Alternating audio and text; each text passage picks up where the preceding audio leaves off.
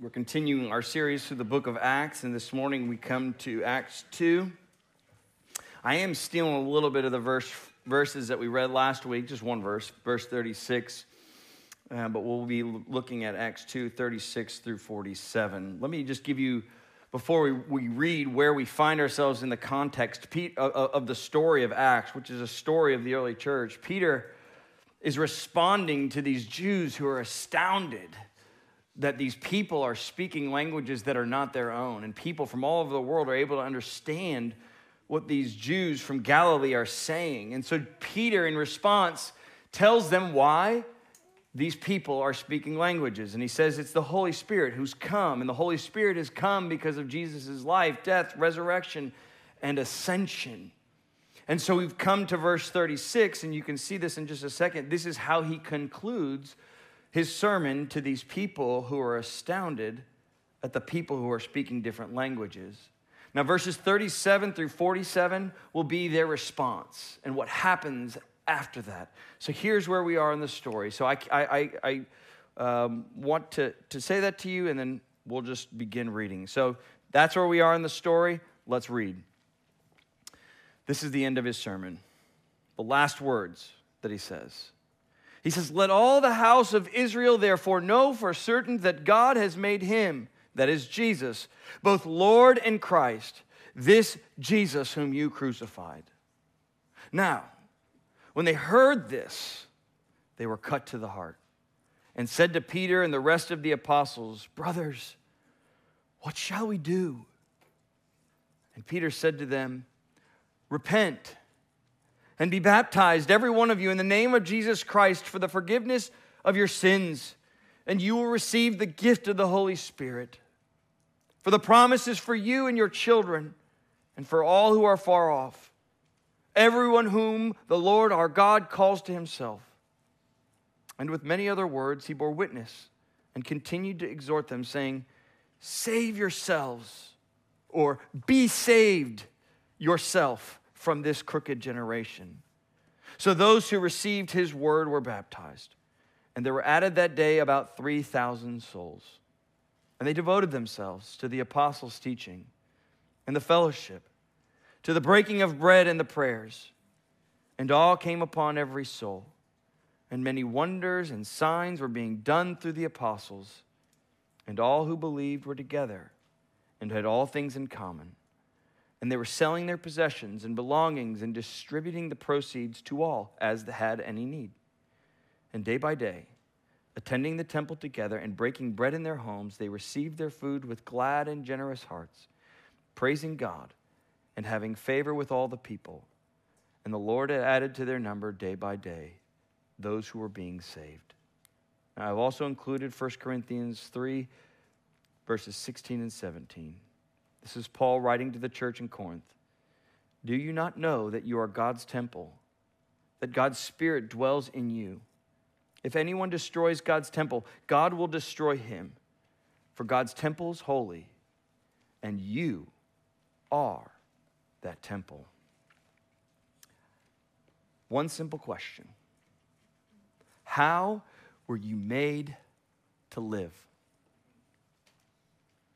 How were you made to live? This is what philosophers call a great ontological question that has teleological repercussions, that is the end of time. How were you made to live? It's perhaps one of life's most important questions. How you were made determines how you live. If you were made for one thing but then pursue another, something will be off. There will be discomfort. There will be a genuine kind of chaos in your soul. There'll be this longing to find rest and quiet. How were you made to live? Let me tell you what the Bible says to this question. The Bible says that you and I were made to be with God. To be with God. And this theme is clear from the beginning of the Bible to the very ends. Consider how the Bible is bookended. that is beginnings and it ends. In the book of Genesis, we read that God enters into the relationship with the two things that are created in his image, man and female, humanity. And in the midst of their presence, he is walking with them in the cool of the garden. He is with them. At the beginning, God was with man, and it was paradise. Now, when we jump to the end of the Bible, Revelation, in Revelation 21, we read of a vision that the Apostle John has. And in this vision, a new heaven and a new earth are coming down out of the heavens, and a loud voice is heard proclaiming this truth: behold, the dwelling place of God is with man. He will dwell with them, and they will be his people, and God himself will be with them as their God. The Bible's answer to the question that we all must have an answer to is that we were made to be with God, beginning and end. But what about in the middle? What about this restlessness that we feel? If the beginning of humanity and the end of humanity result in being with God, what about the middle, the time we find ourselves in now? The great Augustine of Hippo, the 4th century bishop, made this famous statement about the in-between. He says, "You have made us for yourself, O Lord, and our heart is restless until it rests in you." You see, all of us feel this restlessness because we were made to be with God, and if we aren't with God, we will be restless. We will long to be popular or famous. We will long to have money and resources, and we think, oh, if I could just get more money, then the restlessness of these resources, it'll be satisfied. Others believe nowadays that if they could just become the opposite gender, that the restlessness that they feel will be resolved. What's so sad to me about some of these claims, like let's just take the transgender claim, is that the reason that they say, oh, we're restless, and a lot of people are committing suicide, what they don't realize is that when they transition, the suicide rates are the same, if not more, afterwards, when they get the same thing. And here's the reality of the in-between. We think we have the resources in and of ourselves to resolve the restlessness of our hearts. And we could think of those who are on the edges doing this transgender debate, but it's true of us here in this room if we're not even struggling with that. The restlessness of the in-between is very real in all of us. How about you? Are you restless? Does something feel off with your life? What were you made for? This morning, I want to remind you or provide for you the answer to the in-between. I want to provide you and tell you that there is rest in the in-between. You see, throughout the Bible, between Genesis and Revelation, there is a way for God to be with his people. And that way was through a temple. The Jews had this beautiful temple in the middle of their city. It was this glorious temple with gold everywhere. If you've read the book of Exodus and Leviticus, you know the particular details of these books. And what's fascinating to me is that when you look into the temple and see the different trees, and then you have these angels that are crazy, all that imagery is the imagery of the garden. The temple is just a picture of what was at one time God with his people. And the temple in the Jews was where God dwelled with his people. Consider the book for the priests, Leviticus. This is the people who would deal with all that what the temple was about. Consider what God says in Leviticus. I will make my dwelling among you, and my soul shall not abhor you. And I will walk among you and be your God, and you shall be my people. Where? In the temple. The Jews understood this. This is why the temple was a holy and revered sight to them. This is why they tied ropes to the priest's legs so that if they went into the presence of God, the holy, holy, holy God, and they had sin and they didn't follow God's law, they would die.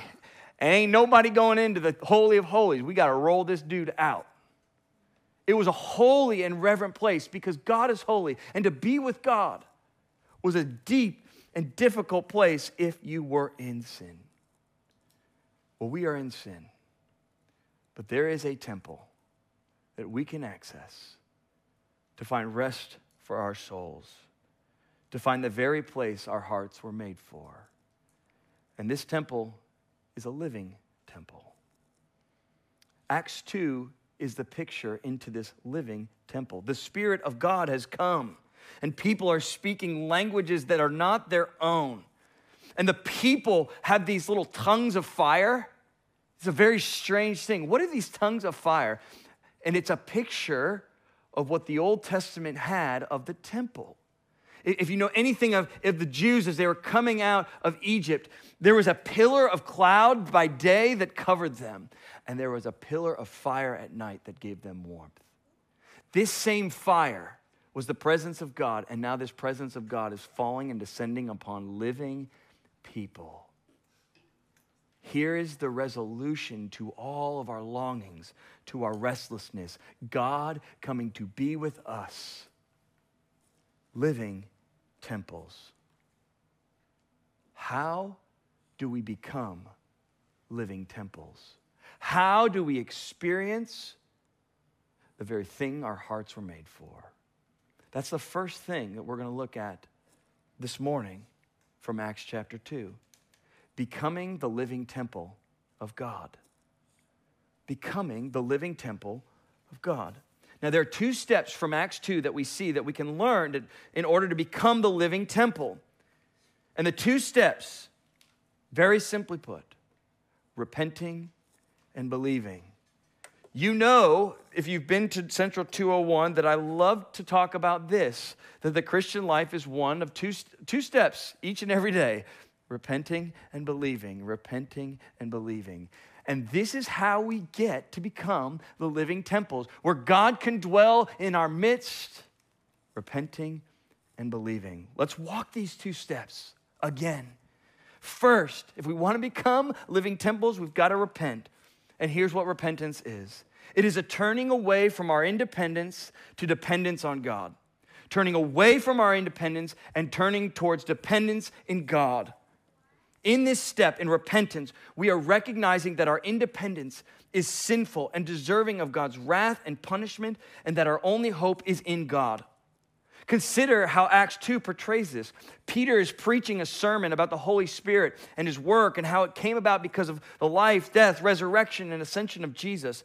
And he concludes his sermon in verse 36 saying this, "Let all the house of Israel therefore know for certain that God has made him, both Lord and Christ, this Jesus whom you crucified." I want you to see this. The last words of Peter are incredibly brutal but true. He is honest with the people that he's speaking to about what they did. You crucified the living and true God. There's no sugarcoating. There's no kind of tiptoeing around, caring for these people, making sure that they're okay with what they're about to hear. No, he just tells them straight up, you're a sinner. You killed the living God, and you got to deal with that. What is true about these people and what is true about you and I is that we are sinners, that we cannot be in the presence of a holy God. But this truth is an important and necessary step in repentance. But it is not easy. One of the most poignant and important stories of my childhood and perhaps life came after I was caught stealing a toy from a Christian bookstore. I begged my mom to purchase this 25-cent toy, but she refused time and time again, so I took matters into my own hand. I took that 25-cent toy and slid it into my pocket. When I got to the car, I took the toy out of my pocket, and like the fool that I was, I began to play with it right in front of my mom. My mom, seeing this played out, immediately says, "Where did you get that?" And caught in this stealing, I told her I got it from inside. And she told me, "You need to march back into that bookstore and confess to the owner of this bookstore what it is you just did." So in great shame, I did what she said, and I hated every moment of it. I hated walking back to the owner to acknowledge that I had stolen from him. I hated that my mom was disappointed with me in stealing this. But as much as I hated this moment, it was one of the most poignant stories of my life because I could no longer ignore the fact that I was a sinner. The truth about me was in the open. I was guilty. I was a sinner. My mom didn't sugarcoat it for me, and Peter didn't sugarcoat it for these Jews who were listening to the sermon. And look at what it results in, verse 37. Look at this. Upon hearing that they crucified the living Lord, they were cut to the heart. They were found out. Oh boy, this is true about me. And just in the midst of this difficult season, they looked at the apostles and Peter's and they asked them a very humble question. What shall we do? I'm a sinner. What shall we do? And what's Peter's word? One word. Repent. You see, if we're going to become the temple of the living God, we must follow this step. We must repent. We must recognize the independence in our lives, how we turn from living the life God has called us to live, and we live the life we want to live. We live the life we feel it should be lived. We just love our sin so much.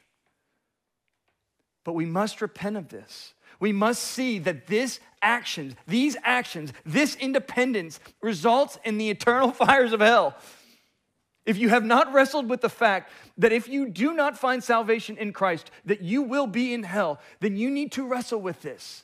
Your sin will lead to hell, eternal separation from God.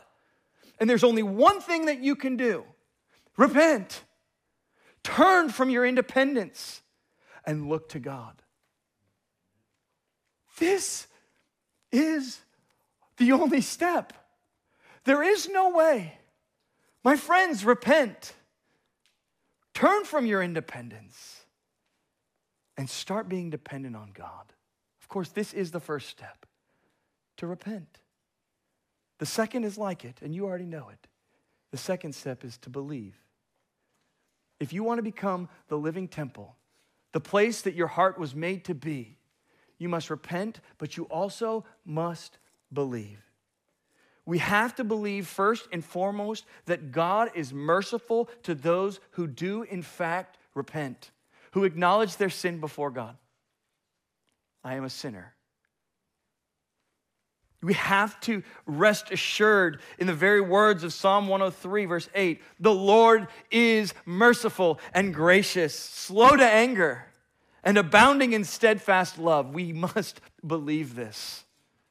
If we are to become living temples, we have to believe that God is merciful and gracious to those who repent, and that his mercy and grace are clearly demonstrated to us in Jesus.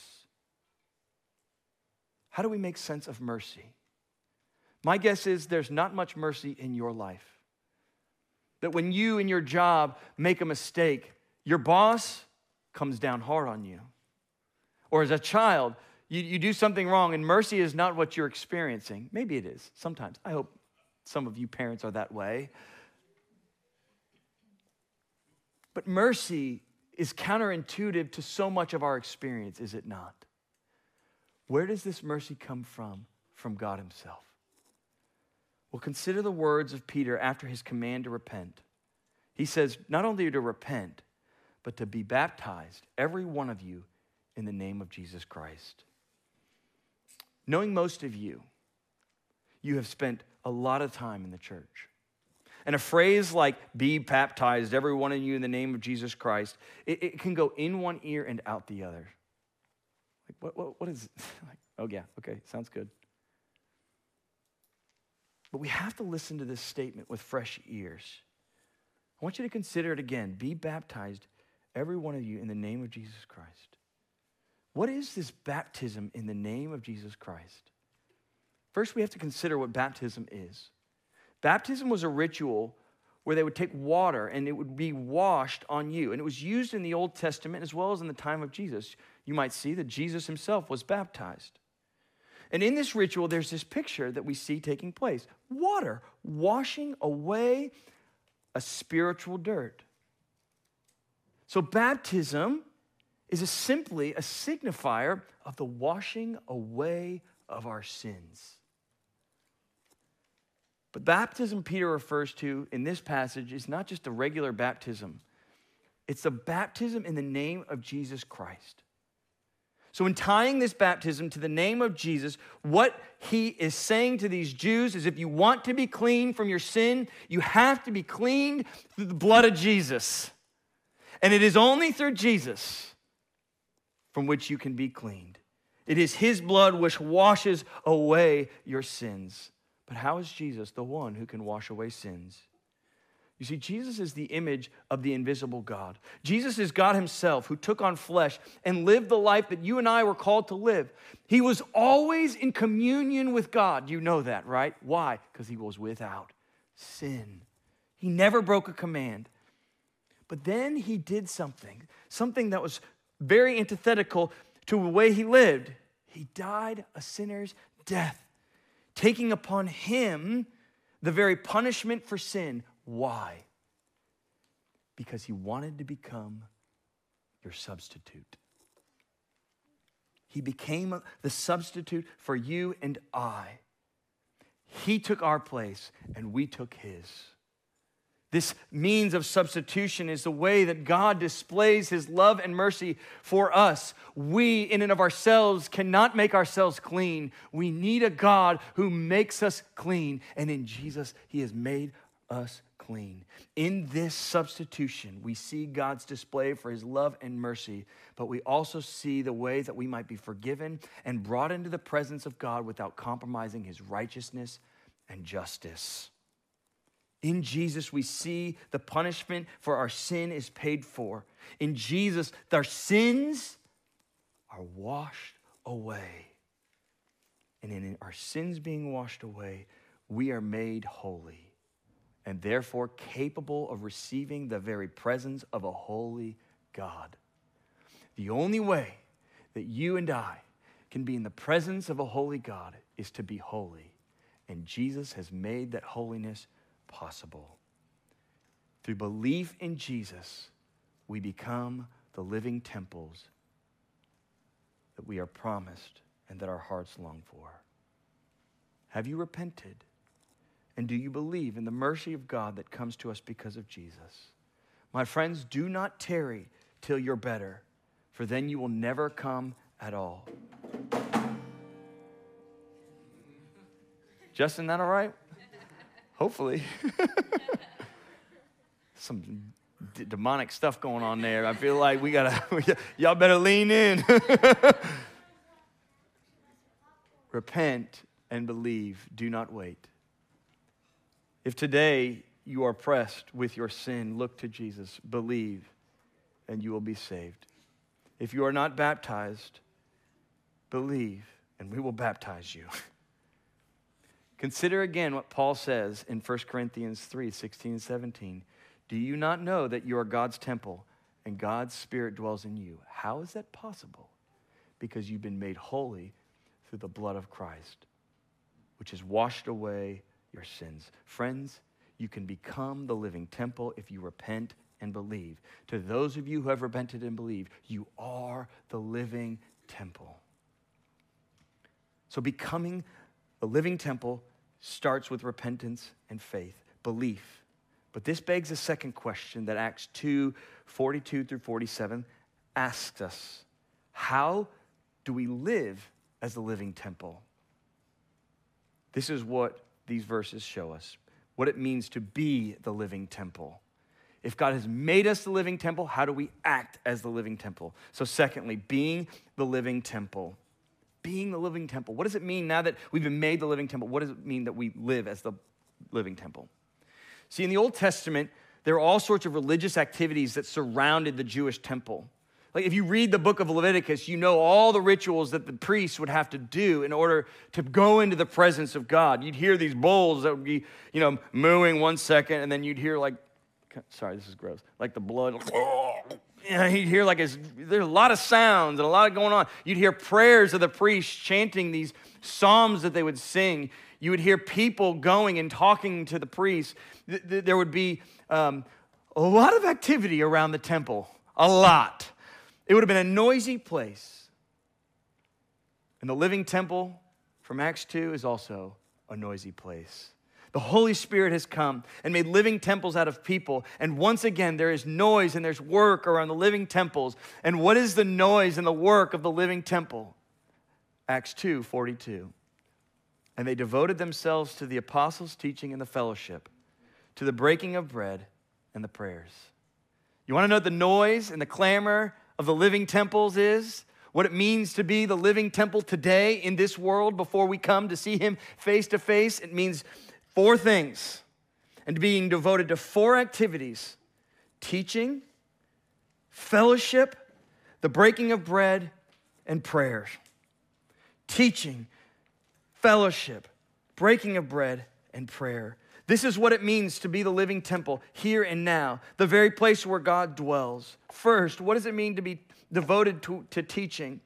Well, we see that the people that had become the living temples devoted themselves to the apostles' teaching.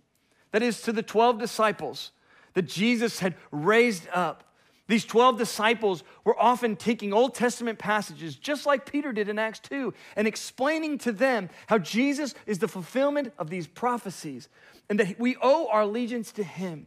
And these apostles would help the people understand this and then say, hey, this is how we are to live in the name of Jesus. And they would do this week in and week out, probably day in and day out.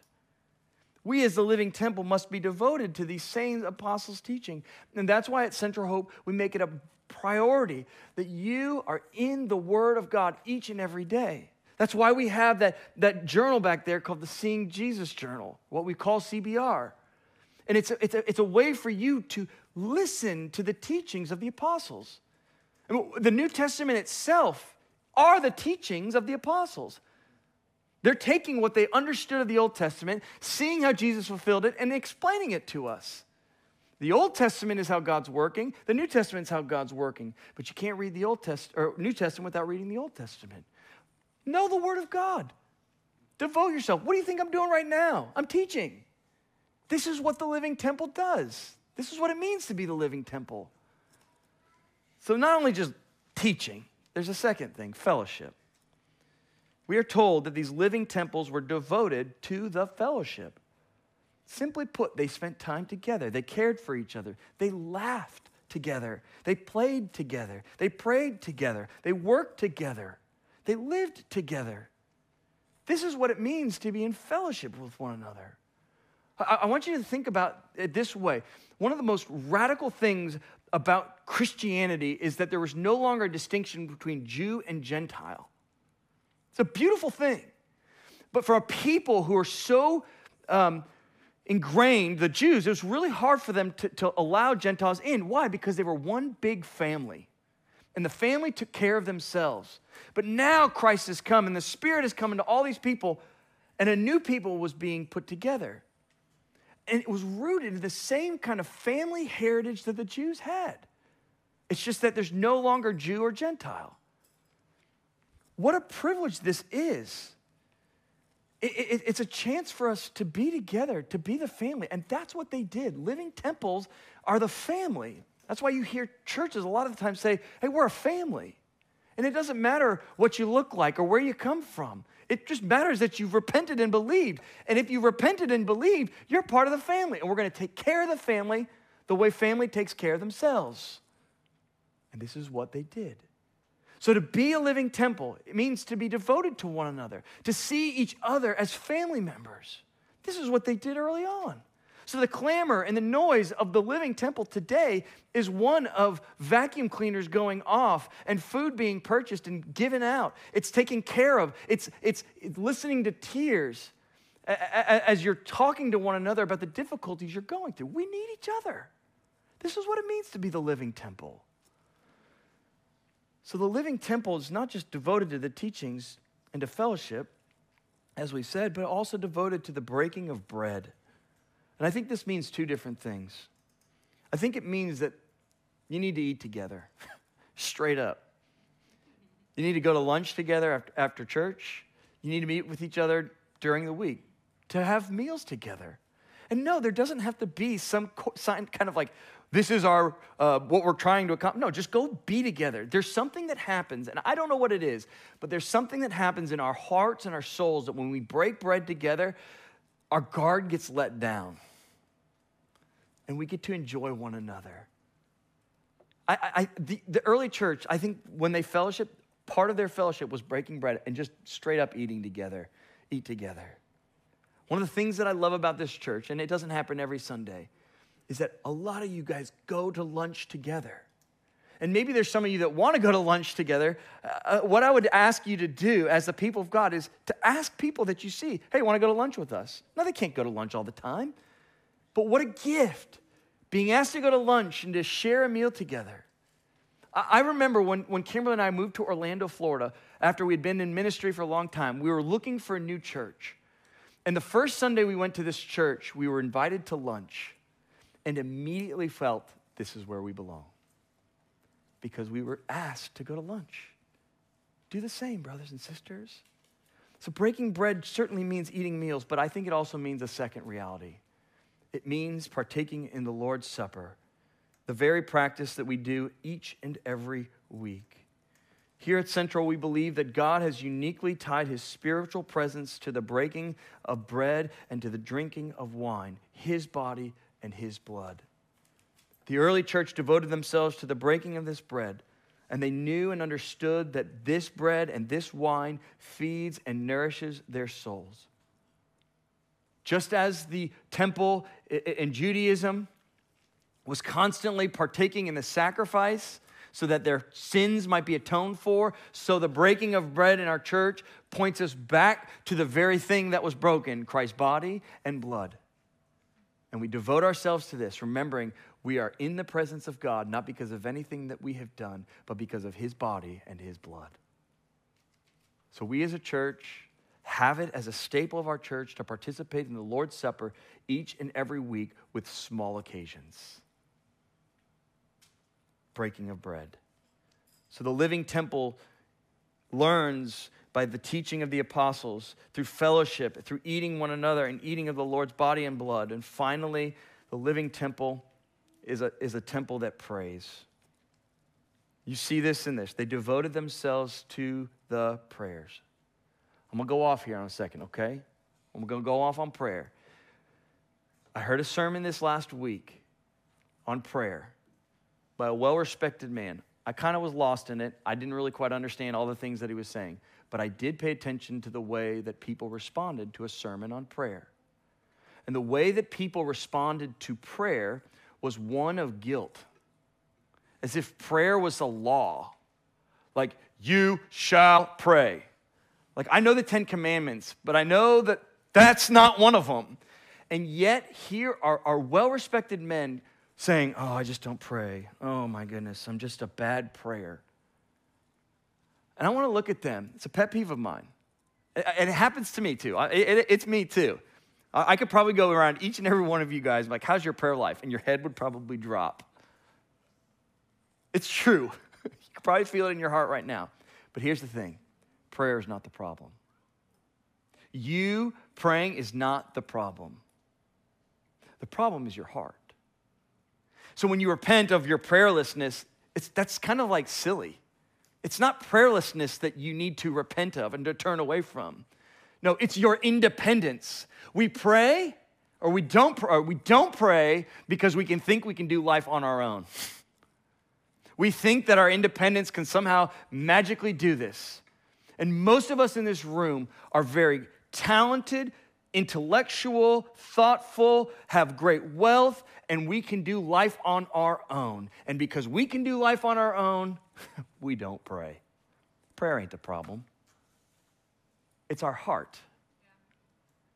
And so what needs to be repented of is our independence and our belief that we can think we can do life on our own. Think about the people who received the Holy Spirit. Why do you think they were devoted to prayer? Maybe it's because the Jews of that day wanted them dead. They were deeply aware of the need that they had for life. And so, of course, they devoted themselves to prayer. Look, we might believe this mirage that we somehow have life together and we can do things to get, like we got our life managed. But here's the thing, it's a mirage. We need God. The things of this world will not satisfy us. We need God. And so we must devote ourselves to prayer, not because prayer is some commandment, but because prayer is the very resource that God has given us so that we might understand our dependence on God and that God might work through our prayers in being dependent upon Him. This is what the living temple in the early days did, and it was a beautiful thing. Now, what I think is so beautiful about this, and it is indeed a picture to us, and this is it, and I'm done. I know I went long, but this is it. I'm done. What I want you to see here is when the living temple, committed themselves to the apostles' teaching, to the fellowship, to the breaking of bread, and to prayer, look at what happens. 6 things happened to the living temple. First, awe. Awe came upon every soul. What an awesome thing to live with awe. The other day I had a Hershey bar, and I was in a really good state of dependence on God.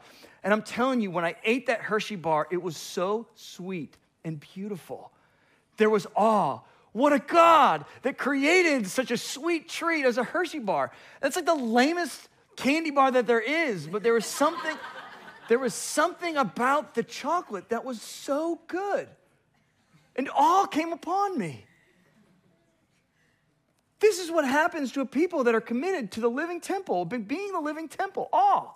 Secondly, miracles, wonders, and signs were being done through the apostles. I have to ask the question to the American church, to our church, of a people who think that we can do it on our own. Why don't we see miracles? Well, maybe because we are living dependently on ourselves rather than on God. And we don't see God work in miraculous ways. They did.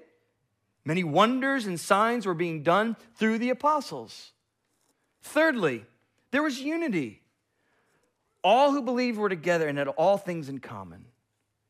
In a world of divisiveness, a world that is seemingly pitting people against themselves, family members against family members, a social media world that's dividing people, here is a picture of unity where all who believed were together and had all things in common. This is the result of being the living temple. Fourth, selflessness. And they were selling their possessions and belongings and distributing the proceeds to all as had any need. These people understood that their material possessions, whether they were rich or poor, were all a gift of God. And they didn't see it as something that they would hold on to or have life from. They just gave it away as they see need. Fifth, they were filled with thankful hearts. And day by day, attending to the temple together and breaking bread in their homes, they received their food with glad and generous hearts, praising God and having favor with all people.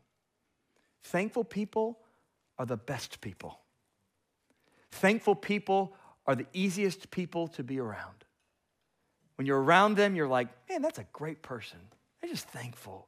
This is the result of a living temple being committed to the fellowship, to the teaching, to the prayers, and to the breaking of bread. Lastly, growth. And the Lord added to their number day by day those who were being saved. This is the reality. That which is not growing is dying. And what a delight it is to belong to that which is growing and vibrant. When the living temple commits itself to the very things right in front of us, there is growth. And the growth is not a reflection on the people who did their job. No, the growth is a reflection on the great God who is living and active. We need no greater picture than the one given to us in Acts 2 to be the living temple, my friends. We have a picture of how God has come and dwelt with us, the very thing our hearts were made for.